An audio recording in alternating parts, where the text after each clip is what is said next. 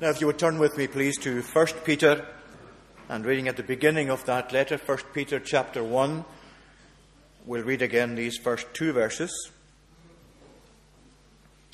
Peter, an apostle of Jesus Christ, to those who are elect, exiles of the dispersion in Pontus, Galatia, Cappadocia, Asia, and Bithynia, according to the foreknowledge of God the Father, and the sanctification of the Spirit, for obedience to Jesus Christ, and for sprinkling with his blood, may grace and peace be multiplied to you. And last time, as we began looking at studies in 1 Peter, we noticed particularly the emphasis here on them being God's chosen people, and we confined our thoughts last time to how, as God's chosen people, they were chosen according to the foreknowledge of God the Father. In other words, the love of God the Father had settled upon them from all eternity.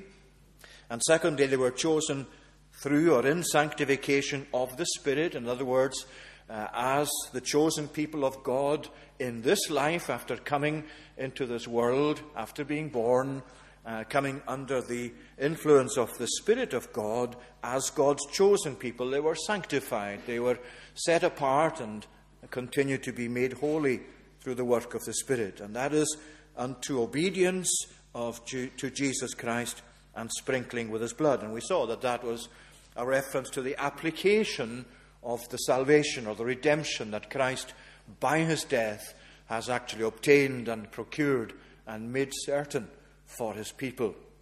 And tonight I want to turn to another aspect of these verses and this description, where they are called exiles of the dispersion. Because these words, I hope we'll see, are also important in the context, although it's very easy to read over them and feel there isn't perhaps all that much in them compared to the rest of what's in these two verses. But as we look at them, we'll see that they are in fact important, and indeed they provide for us a very significant introduction into the whole thought of this letter of 1 Peter. When he says dispersion, he calls this elect exiles of the dispersion, the chosen people of God. They are exiles of the dispersion. Dispersion, you find the word diaspora used nowadays for people who are scattered or have come to be dispersed over different areas. And indeed, that's what's happened here. The Jews in the Old Testament regarded themselves in many ways as dispersed, especially after the time that they had been taken to Babylon and all the history that took place after that. They were dispersed among nations. And here Peter is saying God's people, as he's writing to them, are dispersed. And he mentions these 5 areas. Now, that's largely what you have today in the region of the world we know as Turkey. These regions, he says, they're dispersed in Pontus, Galatia, Cappadocia, Asia, and Bithynia, the vast area that he's mentioning there, all these regions. But he's writing to God's chosen people in his day as they were found in these areas, as they were dispersed in these areas. And in fact, before we go on, there's just, in the passing really, without opening it out too much, there's an important connection there with them being described as God's elect people, God's chosen people. Because one of the points is that although they're scattered around all of these areas over this vast area, they are still one people. They're still one chosen people of God. And whatever differences there may be in the regions in which they find themselves, in the experiences they are going through, they are still just the one people of God. God does not have peoples. He has a people. And that's important for ourselves always to remember, that we are, as part of the people of God, joined to the family of God wherever else they are in this world. It's an important link with this emphasis on them being God's chosen people. They are still so, despite the fact that they are exiles, that they are dispersed. And therefore, they can actually realize that whatever they're experiencing in their own regions, they're experiences that are common to and important for the people of God in every age. So that's the first thing. They're dispersed. They're dispersed throughout these regions. But then he comes to use the word exiles. And it's a difficult word, really, in the Greek text of the New Testament to translate. But exiles doesn't quite capture it, and probably not one word captures the meaning of this word. It really is something to do with the idea of pilgrimage or sojourning. It has essentially the meaning of being in a place on a temporary basis, or having a residence only for a short time, but you're not at home there. You can think of it, in terms of when you're traveling, when you're on holiday, you're away from home, you're actually in a guest house or hotel, wherever it is you're staying, and you can say that you're actually a sojourner. You're traveling at the time, you've taken up temporary residence, but you're not at home, and you expect to be leaving that temporary residence and heading for home shortly when your holiday is over. It gives you an idea as to the kind of meaning in this word, exiles or sojourners. What Peter is really saying is that these people that he's writing to are not only scattered throughout these regions, but they don't have a homeland there, because Peter is using these words in a spiritual fashion first and foremost. He's not talking so much about geography, although he is including that in the scattering throughout these regions. Obviously, that has a geographical emphasis. But when he comes to sojourning, he's not just saying to them, you're actually in these regions for a short time, and then you're going to be taken back to Jerusalem or whatever else it is. What he's doing is building these words together so as to give a spiritual picture of the chosen people of God in this world. They are travelers while they're in this world. They're on a journey while they're in this world. And in this world, they are sojourners who have a temporary residence that they cannot call home, because home is in heaven. And it's important when Peter was writing to these people, as we said last time, and as we'll see throughout the epistle, he's writing to people who are really suffering for what they believe and for the way of life they're following. They're suffering for their obedience to Christ. They've been brought as chosen people of God to be obedient to Christ and to be sprinkled with His blood. They're known as Christians. They're known as the people of God. And they're suffering for that. They're oppressed for that. There's different kinds of ways in which Peter is mentioning the difficulties, the persecutions even, that they're experiencing. And one of the things he wants to assure them of is that this is only for a time. It may be difficult, it may be sometimes exceedingly difficult, but they're on the way home. They're only in a temporary residence. And as part of God's preparation for them, as they travel homewards, that what they're experiencing now will ultimately be for their good and for their benefit, as God will bring them home to heaven, to that inheritance that He has prepared for them. So the 2 points that we want to really take from that tonight, firstly, is that God's people are on a journey homewards when they're in this world. God's people are on a journey homewards.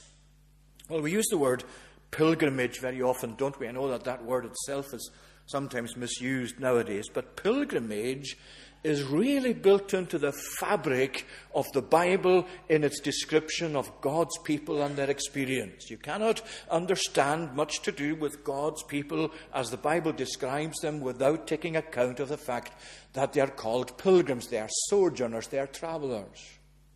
Go back into the Old Testament and you'll see that Abraham is described as a sojourner, as dwelling in a strange place, as Hebrews 11 also catches that emphasis for us. He dwelt in that land which was promised to him as an inheritance, the land of Canaan.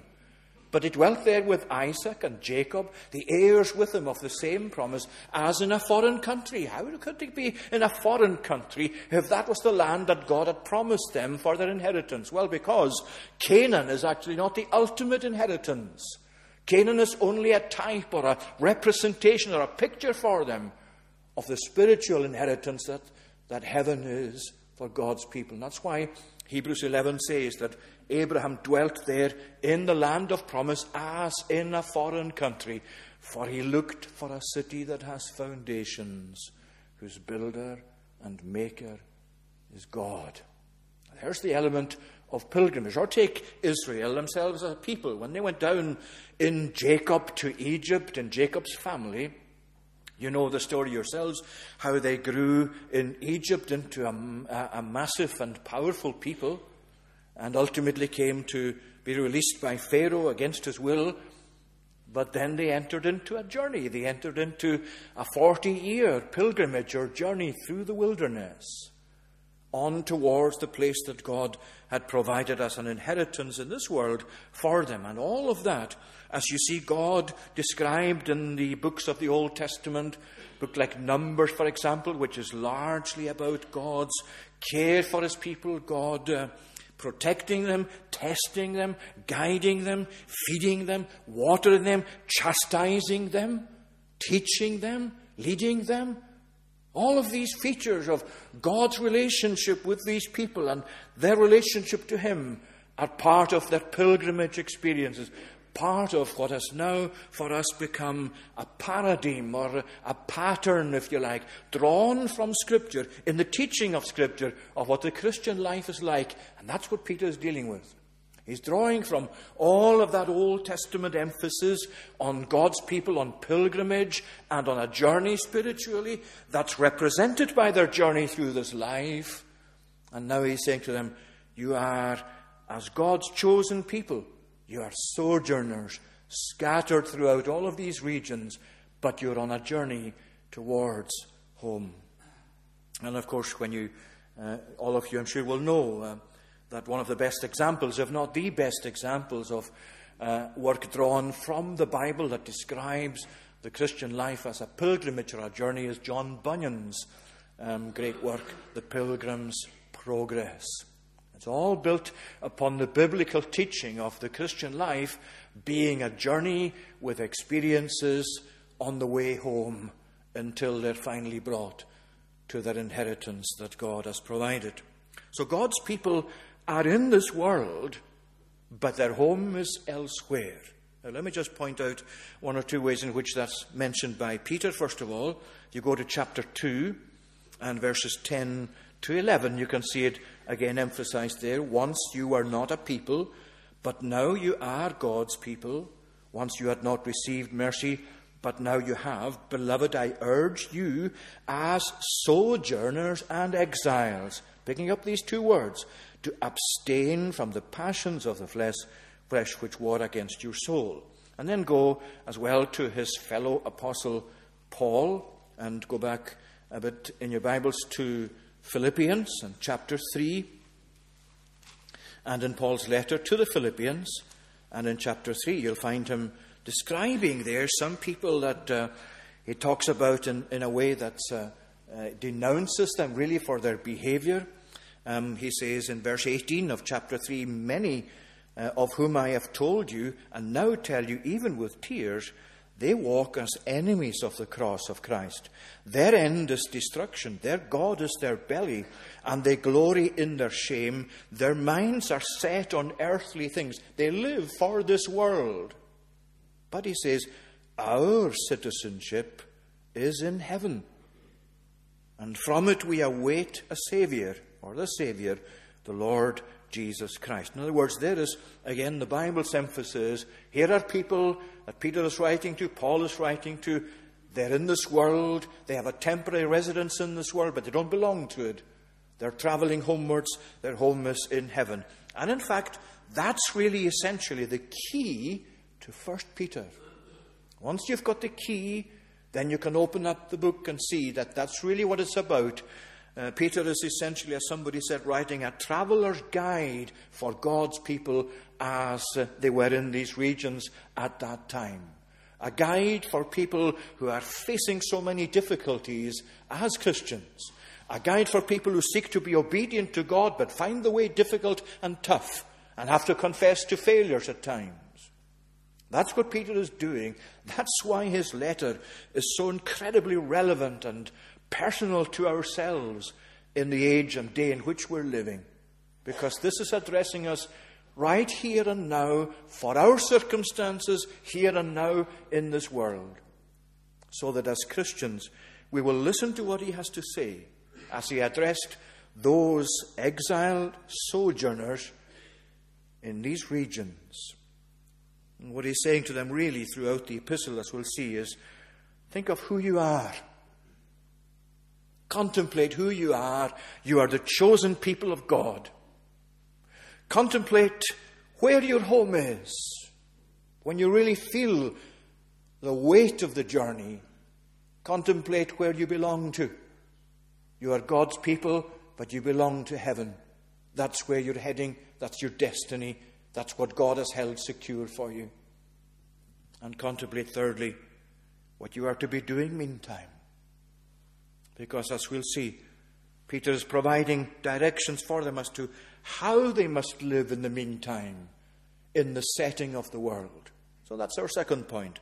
Firstly, God's people are on a journey homeward. Secondly, God's people have a mission as they journey homewards. Now, the setting for them is the world. These are the geographical regions, as we mentioned, but spiritually they're set in the world. And remember, when we're talking about the world, and when Peter was writing to these people, they would not have associated the world as somewhere comfortable to live. The world is the world that's at enmity with God. The world that is opposed to God. The world that's opposed to God's people. The world that's actually in rebellion against God. That's the setting. That's where they're actually placed for the moment. That's what they have to travel through on the way homewards. Yes, home is awaiting them, but it's not an easy journey. And Peter is not writing to put them off continuing in the journey. Far from it. It's the very opposite. He's writing to encourage them. He's writing to give them strength. He's writing to assure them that as God's people, they will reach heaven. But meantime, this is how they have to live. It's interesting that he's actually writing at the end of the epistle. You can see what he's saying to them, where he says there in chapter 5 and at verse 13. It's a little bit mysterious the way he writes there.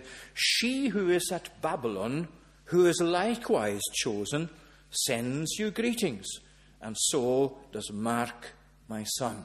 What does he mean? She who is at Babylon, who is likewise chosen, sends you greetings. Well, it seems likely that Peter is talking about the church in Rome, God's people in Rome, because Rome in the Roman Emperor's day, in Peter's day, was known as Babylon. Going back to the Old Testament description of Babylon, that great power that opposed the people of God, that stands as one of the great instances of worldly opposition to God and sinful opposition to God. Well, he's saying, you have people who are also related to you spiritually in Babylon, in Rome.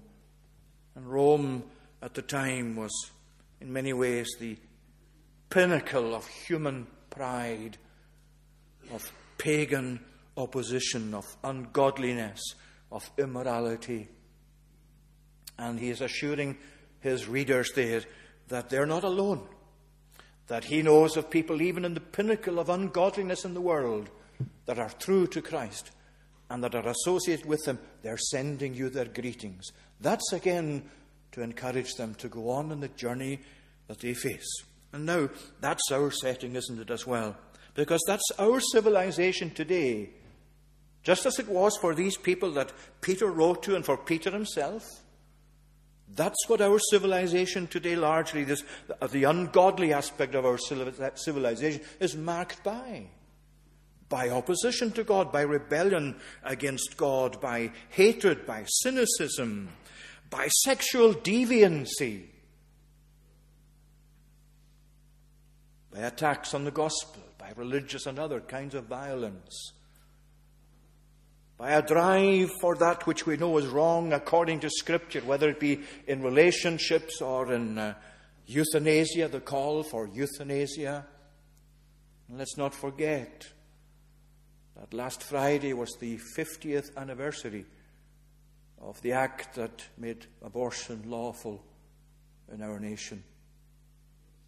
8.7 million unborn children in 50 years have had their lives terminated, mostly for convenience. That's the world we're living in. That's what we're facing. These are the ideas, the ideologies that the world itself has. that the world throws at us, that opposes the values and the teachings of the gospel and the witness of God's people. That's the Babylon of our day. That's the worldliness through which we have to make our way. And Peter is giving us directions as to how to do it. And what he does really is give us that alternative lifestyle that belongs to God's people. And I'm not going to open up much on that. We're dealing with this really just in its essence tonight, and it'll open up for us, God willing, as we go through the epistle, how we are to relate as Christians to the world in which we live, to those in authority, to many different aspects of society as we live amongst them. And all of that will come to light. But in essence, and in brevity, we can see what Peter is really saying to these sojourners is, yes, you are not to withdraw from the world. That's not the way you face the world. You don't just say, well, we can't take that on, or it's so different to us, let's just be by ourselves. Let's just enter into a monastic kind of life. Let's withdraw from the world. No, he's very much in the letter saying that's not the way forward. That's not how you live. That's not how you sojourn. But neither is it to be conformed to the world. You don't conform to it. You don't capitulate to it. You don't give in to its insistences on living a life that is untrue to God. You don't conform to it.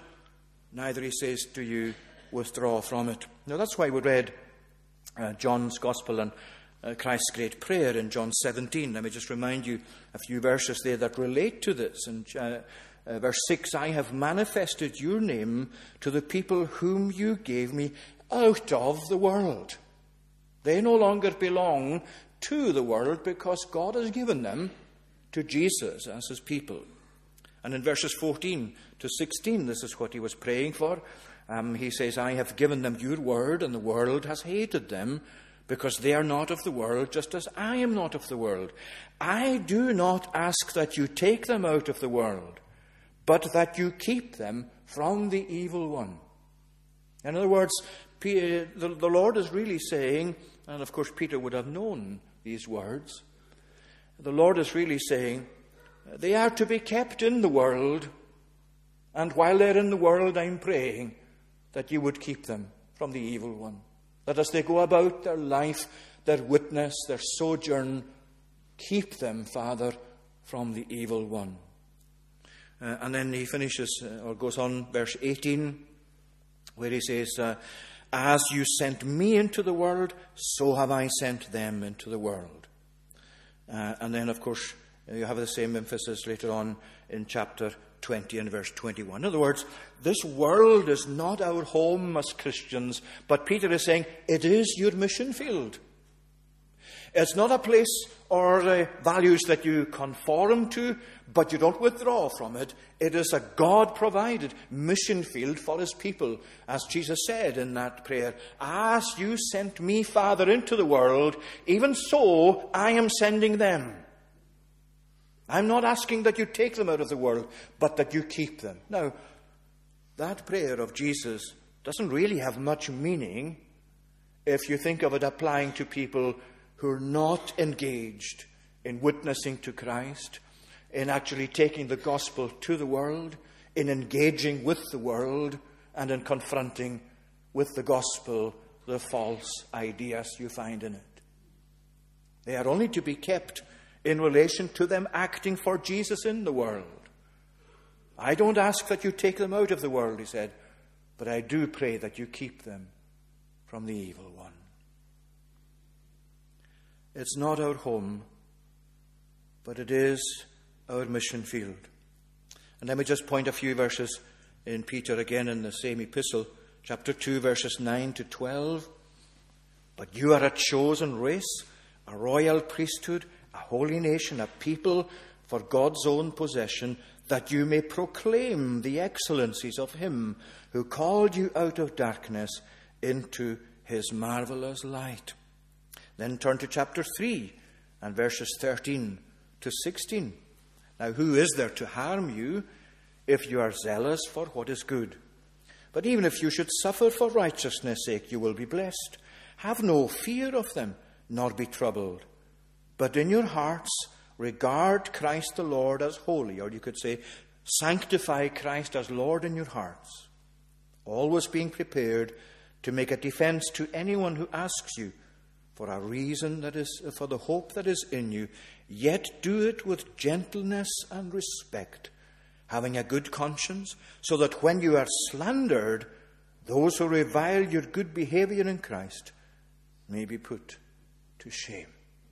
All of that is directed to people who are sojourners in the world, who must not conform to it, but who must not withdraw from it, who must act for God in it, who have a mission to that world, even as they face its opposition. And of course, just in passing again, we'll deal with it again, God willing, more fully, but how we relate to one another is also significant and linked to how we are in our relationship with the world. See there in chapter 1 and verse 22, where Peter is saying, having purified your souls by your obedience to the truth for a sincere brotherly love, love one another earnestly from a pure heart. Or go to chapter 3 and verse 8. Finally, all of you have unity of mind, sympathy, brotherly love, a tender heart, and a humble mind, and so on. In other words, he's really saying the world is not going to believe you, or not likely to believe you, if you are very different to one another, to what you should be. And he's saying that's what you must be as pilgrims, as journeying through this life. So God's people have a mission as they journey homewards. They're in the world. They're in a world opposed to them. They're in a world that doesn't share their ideas, their ideology, their outlook, their concerns, their hopes. Indeed, they're very much against that. And in that, they live an alternative lifestyle, not by withdrawing from the world, but not by being conformed to it, but rather by being God's obedient people, witnessing that that's who they are, that that's who their God is, that heaven is their home. Now let me finish by some questions. First of all, questions to myself, to all of you who are Christians or professing Christians here this evening. Does my life tonight show that I am a pilgrim, that this world is not my home? Am I making it clear to all those who see me that this world is not where I belong to, that I'm heading homewards, that my hope is set on heaven? If I strip away my verbal confession, if you do the same, all of you who confess Christ as Saviour, if we strip away tonight our verbal confession and just silently stand and live in the world, I know we're not to do that, but just for argument's sake, would your lifestyle, without your verbal confession, make it clear you're a Christian? You're one of God's chosen people. Your home is not in this world. You don't belong. You're not comfortable at the thought of belonging to this world. Am I and are you making it clear to the world around us that there is an alternative and there's a better world? And it's a world we belong to, and it's a world where our citizenship is. Do people really know that from seeing the life we live and the lifestyle that we hold in this world? Or are we in anything so like the world that people have a difficulty really distinguishing us from it? Peter is saying, here you are, you're in this world. Don't conform to it, but don't withdraw from it. By God's grace, by God's Spirit, by God's help, live clearly for Christ that alternative lifestyle that challenges the world and proves to be something that really provokes the conscience of the world. And also to any of you tonight who are unsaved, who have not yet come to accept Jesus as your Saviour into your heart? Do you feel at home in this world? Do you feel at home in the present life you live? Does that leave you comfortable? Are you happy with it? Is that what your life is really saying? Well, you remember how Jesus spoke on another occasion when he addressed questions that were being put to him. And on that occasion you find in Matthew chapter 7 words where Jesus emphasized the need to be in the right way and traveling in the right direction to the right destination.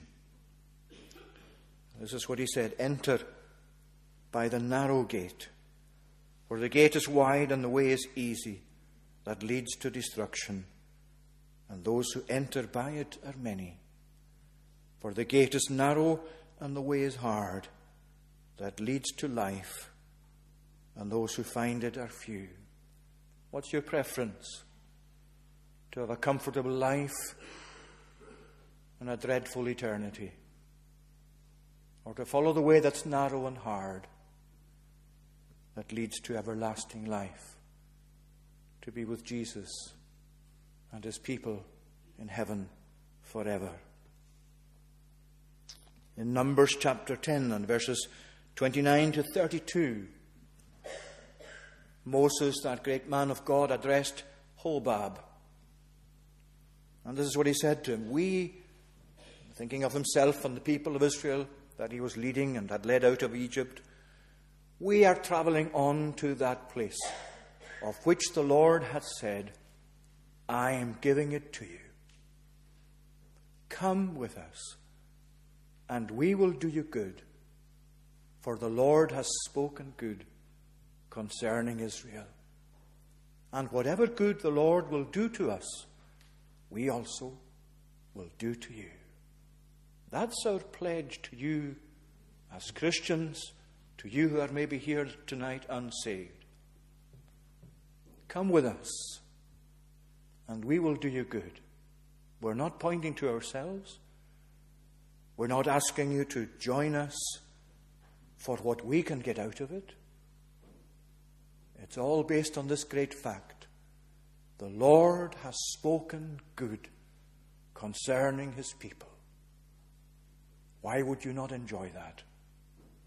Why would you not join the sojourners who are traveling homewards and who will come at last, as we've been singing in the psalm, to Zion, into God's presence, so that they appear there before God? Let's pray. Almighty God, we give thanks that as you bring your people to know you, so you set them on that way that is homeward. And we give thanks that there is a better country than we ever find in this life. And we thank you for the prospect of entering into that better country in heaven, that inheritance that is permanent, an inheritance that is incorruptible and undefiled and does not fade away. We thank you, Lord, that you keep it, that you have it in your own keeping for those of your people, and that you are preparing them for it. And may each of us here, Lord, this evening, as your word has taught us of what it is to follow in the footsteps of those who have gone before us as spiritual pilgrims, Lord, may each of us here tonight truly seek for ourselves to be found amongst them. So hear us now, we pray, and accept our worship, cleansing us from all our sin, for Jesus' sake. Amen. Let's now conclude our worship. We're singing to God's praise in Psalm 71. Psalm number 71, verses 1 to 5. And that's on page 310, Tunis Erikstein. O Lord, my hope and confidence is placed in thee alone. Then let thy servant never be put to confusion. And let me in thy righteousness from thee deliverance have. Cause me escape, incline thy ear unto me, and me save. Psalm 71, verses 1 to 5, to God's praise.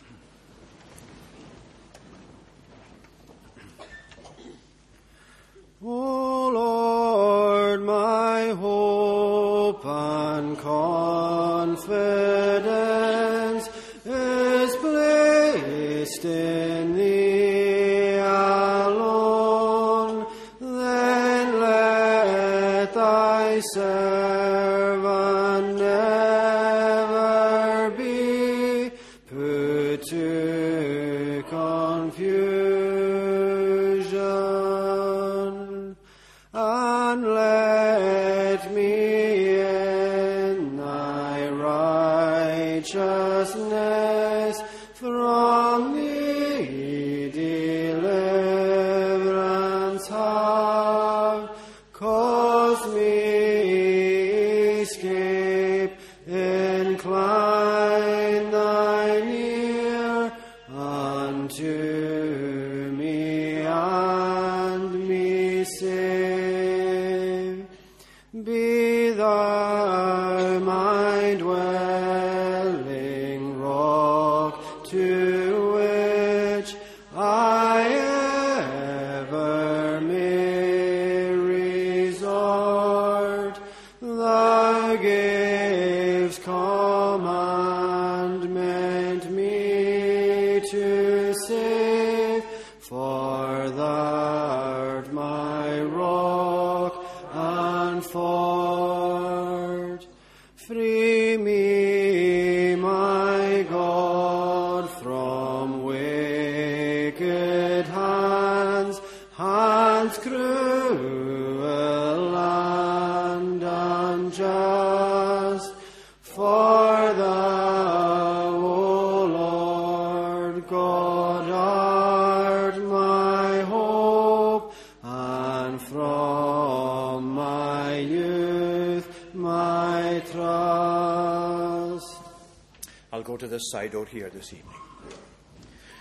Now may the grace of the Lord Jesus Christ, the love of God the Father, and the communion of the Holy Spirit be with you now and evermore. Amen.